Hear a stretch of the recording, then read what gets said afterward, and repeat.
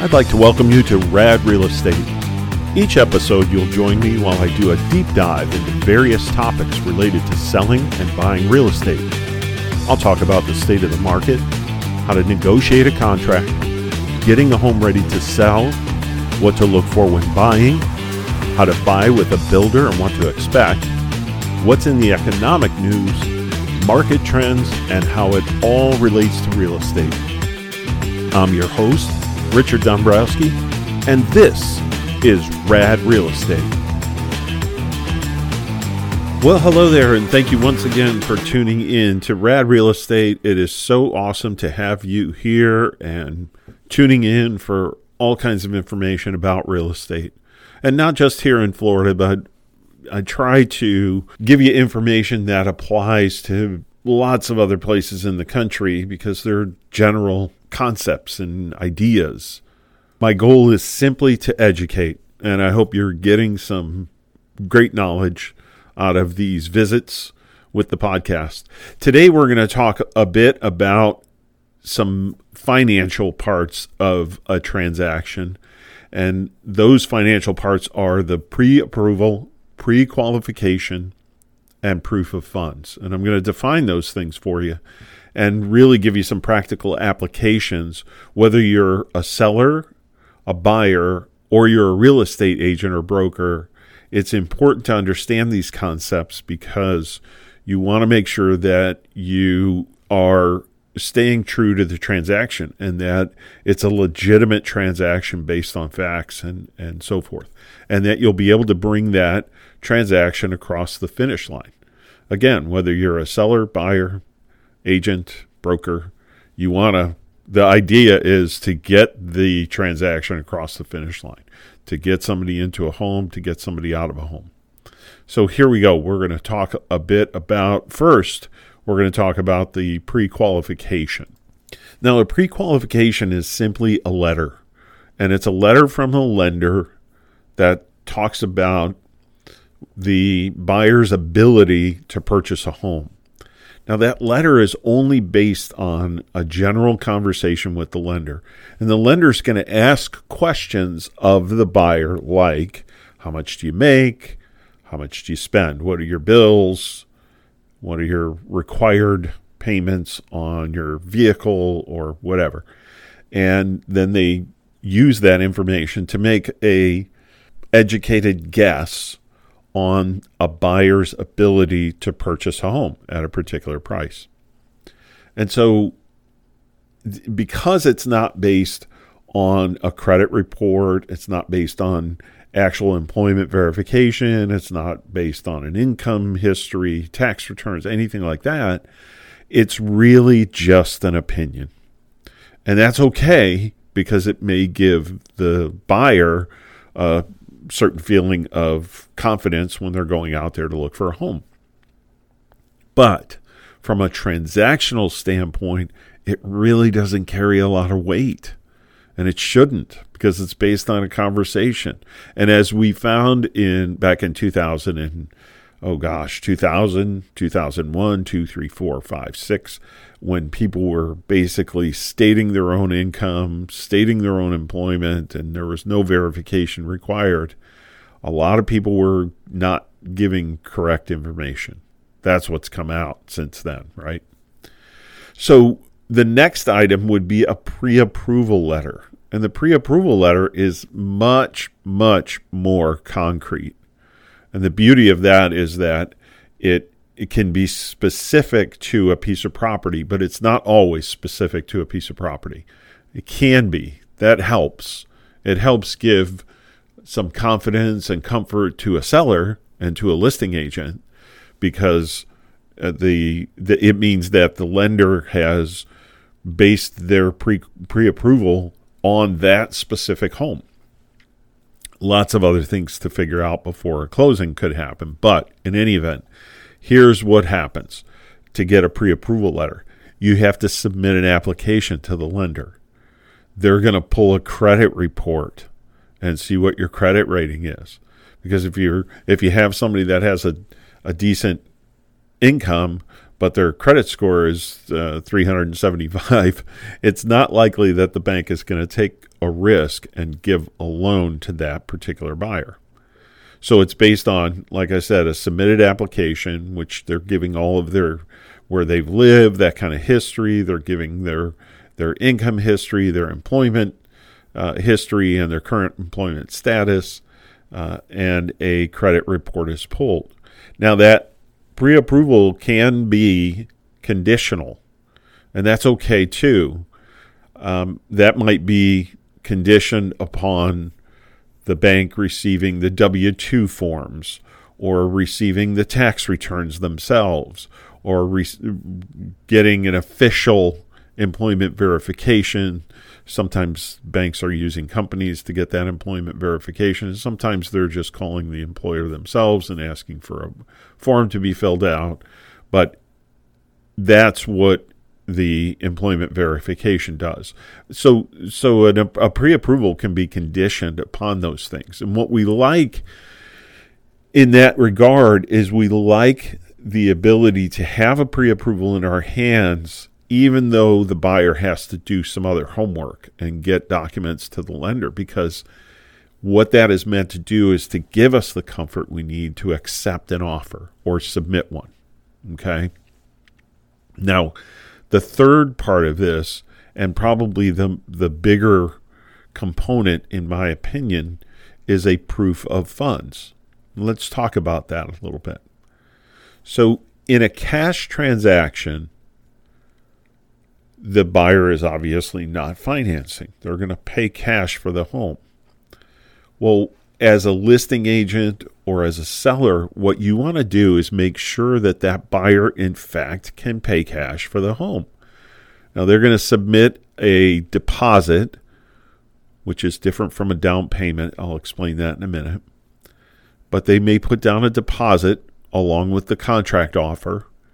And let's say it's a $500,000 home, and they're putting down $50,000.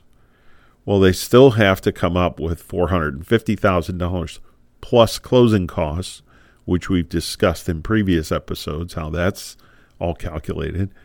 But they have to come up with $450,000 plus closing costs in cash, which means they have to have that money liquid in order to be able to close. And cash closings tend to, it's not a rule, it's not always, but they tend to close more quickly than a finance transaction, because it typically takes anywhere from 21 to 45 days to get a lender to bring a buyer across the finish line, to get a clear to close and close on the transaction. So if you have a buyer that's purchasing, they need to provide that proof of funds. And for a cash transaction, it's almost common sense that you would ask for a proof of funds. It's vitally important to the transaction. Now let's jump back and talk a little bit about a deposit versus a down payment, because we're going to talk about a finance purchase now. A deposit is the money that a buyer puts down to show their earnest, sometimes called an earnest money deposit, to show that they are earnest in their effort to purchase the home. So the example that I gave, $500,000 house, maybe it's a $50,000 deposit, maybe it's a $10,000 deposit, but it is an amount of money that the buyer puts forward to show, hey, I've got some money and I'm really serious about purchasing this home, and I'm going to do some due diligence in my inspection period in order to be able to do so. So there. So a down payment, however, is different. The deposit money can be applied toward the down payment, but let's say that someone's purchasing that $500,000 house and they put $10,000 down as a deposit, but they're financing 80% or $400,000. Well, they need a total of $100,000 plus closing costs, right? So if they put $10,000 down, now they need $90,000 plus closing costs. I hope that I explained that well. So if we have a transaction where someone is financing the purchase of the home and they put down their $10,000 deposit, obviously we know they have $10,000. But if they're needing to come to the table at closing with at least $90,000 more, we need to make sure that they have that too. Okay? Because too often in the business, what people do is they say, oh, well, if you're financing and I have a pre-approval letter, then I don't need proof of funds that show that you have the money to close. I'll be explaining why that is extremely important in a little bit. So let me go back to this. So $500,000 purchase, $10,000 deposit, $90,000 plus closing costs that the buyer needs to come to closing. So they have to show that they have that money. Just like a cash purchaser has to show that they have the money to purchase the home and close on the home when that time comes. A buyer who's financing needs to show that they have the balance of the money they need. The only time that that's not really necessary is if someone is doing VA financing and they're financing 100% of the purchase price of the home. So if they put down a $10,000 deposit, they would actually get that money back at closing because they're financing 100%. And closing costs on a VA loan can be rolled into the loan. Okay? So on a standard finance deal, somebody's got to come up with some money. We want to make sure that they have that money. Okay? So how do you do that? What forms of documentation can the buyer use to provide to you to make you comfortable with the fact that they have the money? Well, here are the things that you can look for. If it's a bank statement, that's easy. If they provide a screenshot of a bank statement that shows that they have all of the funds to close, no problem. Everything is great. If they show that they have to sell things, like let's say that they have to sell their property is their current home is already under contract, or their current business is already under contract, and it's going to close in advance of the closing that on their purchase, that adds a different wrinkle.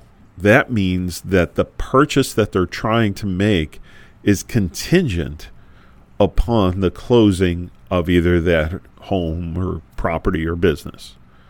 And that is information that must be disclosed to a seller.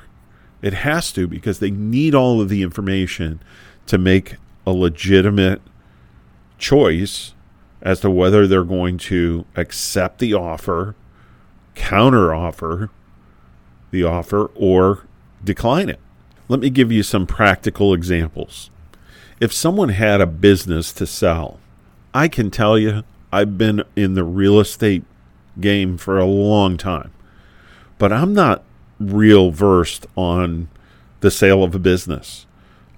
I don't know how to evaluate a business. I've not done it. I have colleagues that I could ask about that, but I wouldn't be comfortable making an evaluation on someone's business. And so even if they were under contract on a business, I would be nervous if I was representing my seller, because they probably wouldn't know either. And they're putting their faith in me to get their home sold. So I would not be comfortable if someone had to close on their business in order to purchase a home. It's too risky. Now, let's say that a buyer has their current home under contract, and it's scheduled to close prior to the closing on the home they want to purchase. That's a little bit of a different story, although there's still a great deal of risk there. It gives a realtor the ability to go into the system, if it's local, and check the status of that home. If the buyer is, or their buyer's agent is saying that it's under contract, then you can check to see that the status is pending in the MLS. At least you can verify that piece of information. The other part of it is that there's a document that has to be submitted that's called sale of buyer's property. And what it requires in that form is that the address is provided, the purchase price is provided, and the contract is provided to the listing agent for the property that the buyer wants to purchase.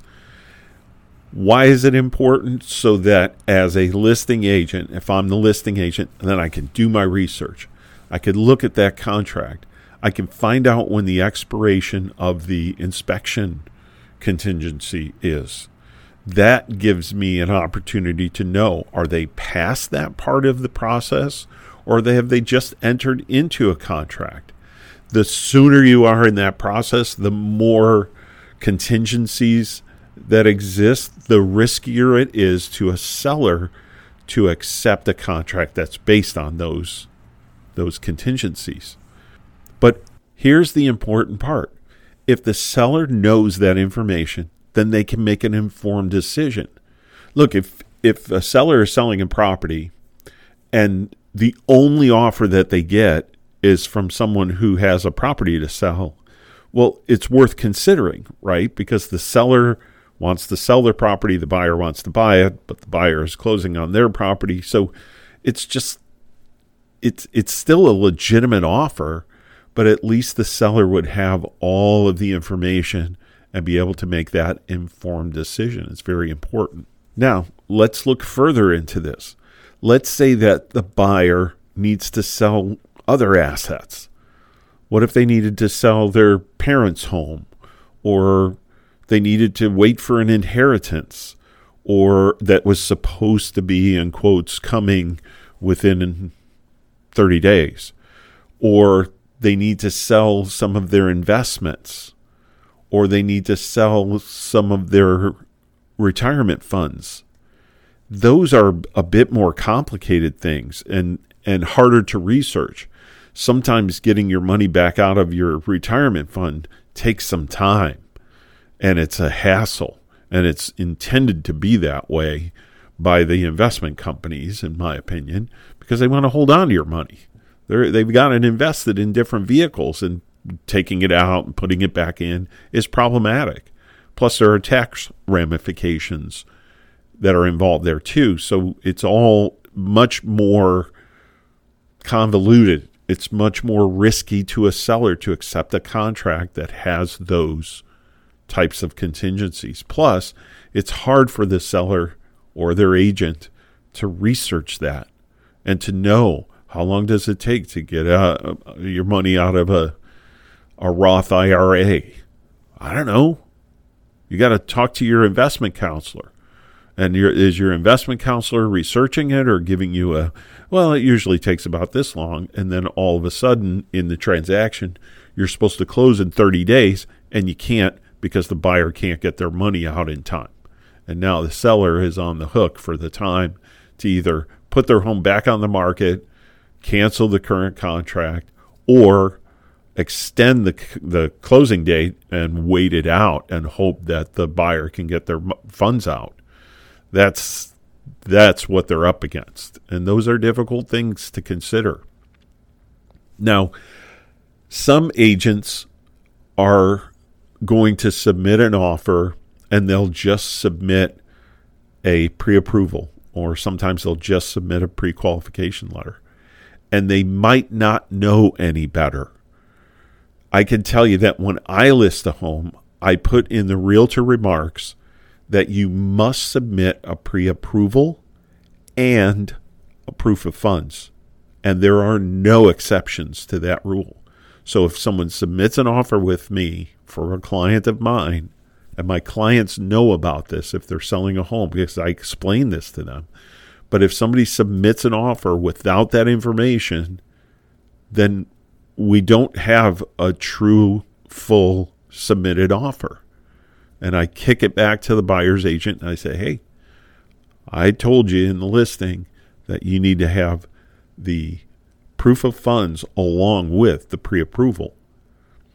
So I had a transaction in which that happened recently, and I requested that from the buyer's agent. I said, hey, by the way, you didn't submit the proof of funds. And the response was, well, that's a weird request.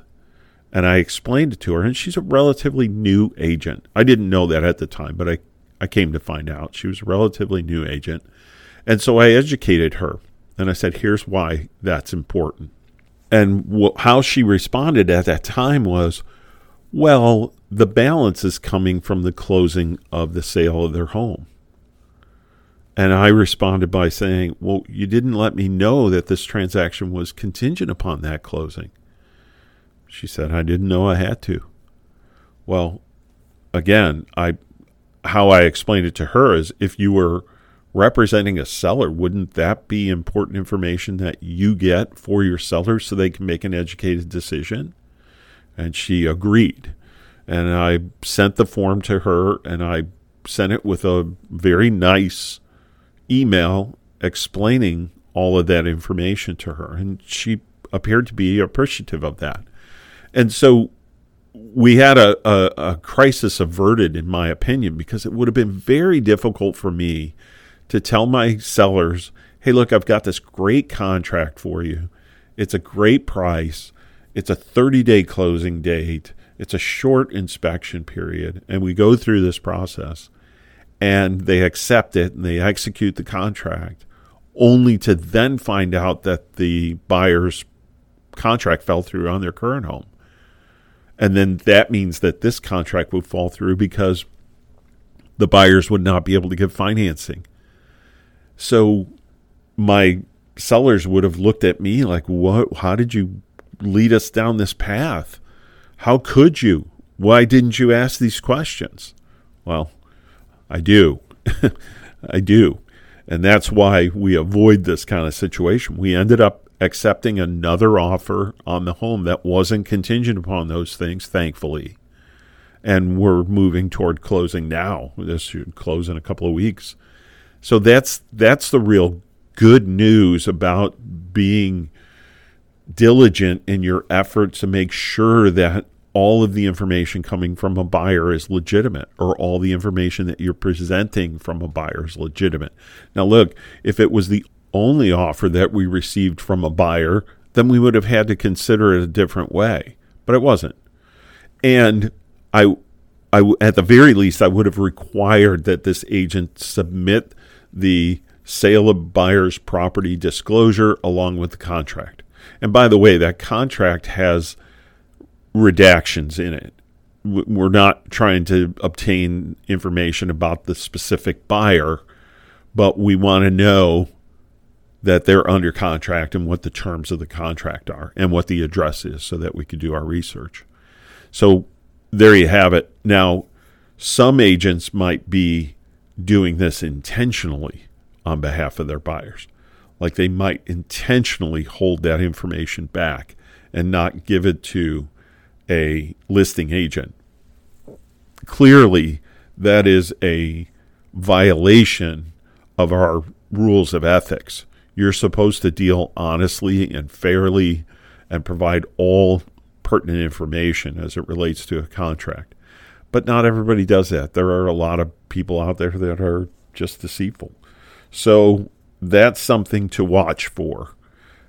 But if you're asking for a proof of funds along with a pre-approval when you are accepting contracts or when you're submitting them, then you're going to help yourself steer clear of issues down the road. So I hope that explains it. I hope that helps you avoid pitfalls in the future. And I'm really appreciative of you tuning in to Rad Real Estate. And hey, we will see you next time.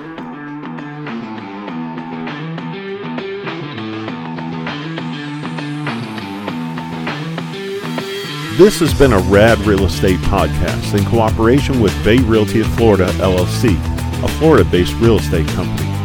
Episodes are written, directed, and edited by Richard Dombrowski.